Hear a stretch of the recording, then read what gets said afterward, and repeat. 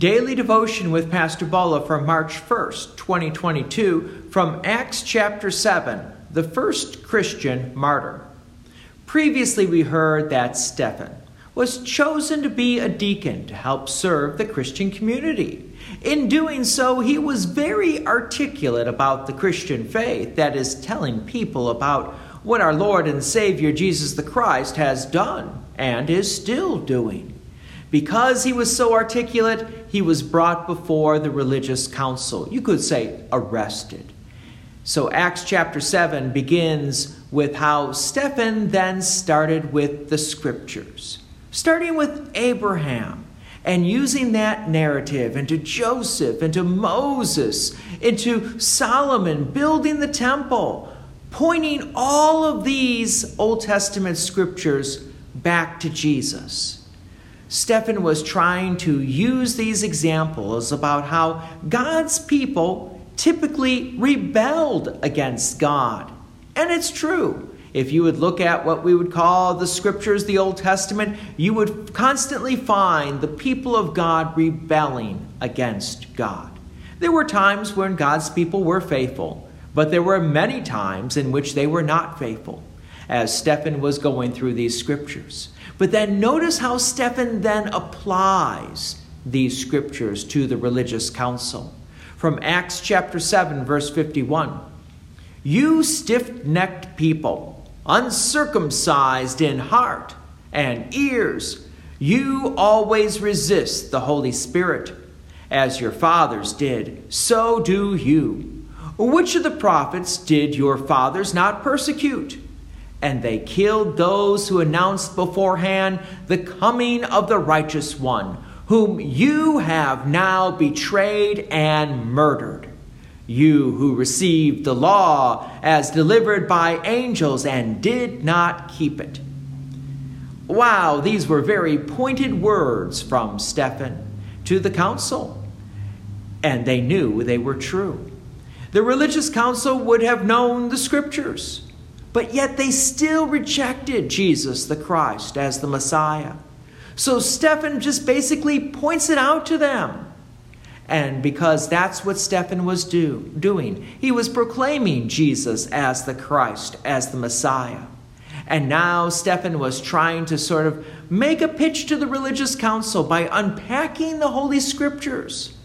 But would they understand? Would their hearts be softened by God's word? Or would their hearts be hardened by their own sinful desires? Acts chapter 7, verse 54. Now when they heard these things, they were enraged, and they ground their teeth at him.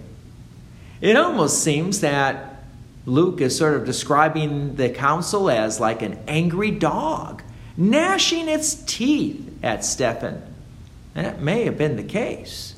Verse 55. But Stephen, full of the Holy Spirit, gazed into heaven and saw the glory of God and Jesus standing at the right hand of God. And he said, Behold, I see heavens opened and the Son of Man standing at the right hand of God. Again, the council did not take kindly to these words. Verse 57.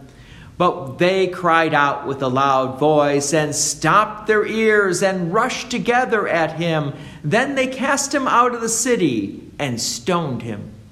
And the witnesses laid down their garments at the feet of a young man named Saul. So what would Stephen's reaction be, having these stones thrown at him, knowing that it was going to end his life? Verse 59. And as they were stoning Stephen, he called out, Lord Jesus, receive my spirit. And falling to his knees, he cried out with a loud voice, Lord, do not hold this sin against them. And when he had said this, he fell asleep. Stephen followed the example of our Lord and Savior Jesus Christ when he was dying on the cross. Jesus asked the Father to forgive them because they didn't know what they were doing. And finally, Jesus told his Father to receive his Spirit. Would we be so bold when suffering persecution that would even lead to death? Would we be so bold to say to God, please forgive those who are trying to kill us?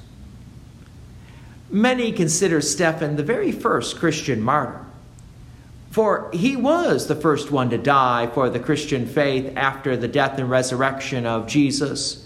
But if you consider John the Baptist, who also died for the Christian faith, that might make Stephen number 2. But it really doesn't matter.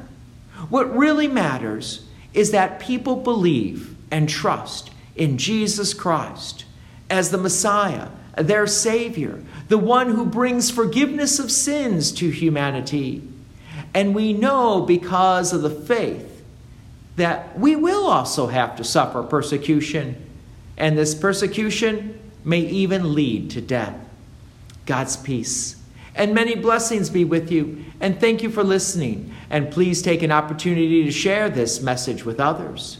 If you have enjoyed these daily devotions, please consider making a donation to Peace Lutheran Church, 24024 West Main Street, Plainfield, Illinois, 60544. Thank you again for listening.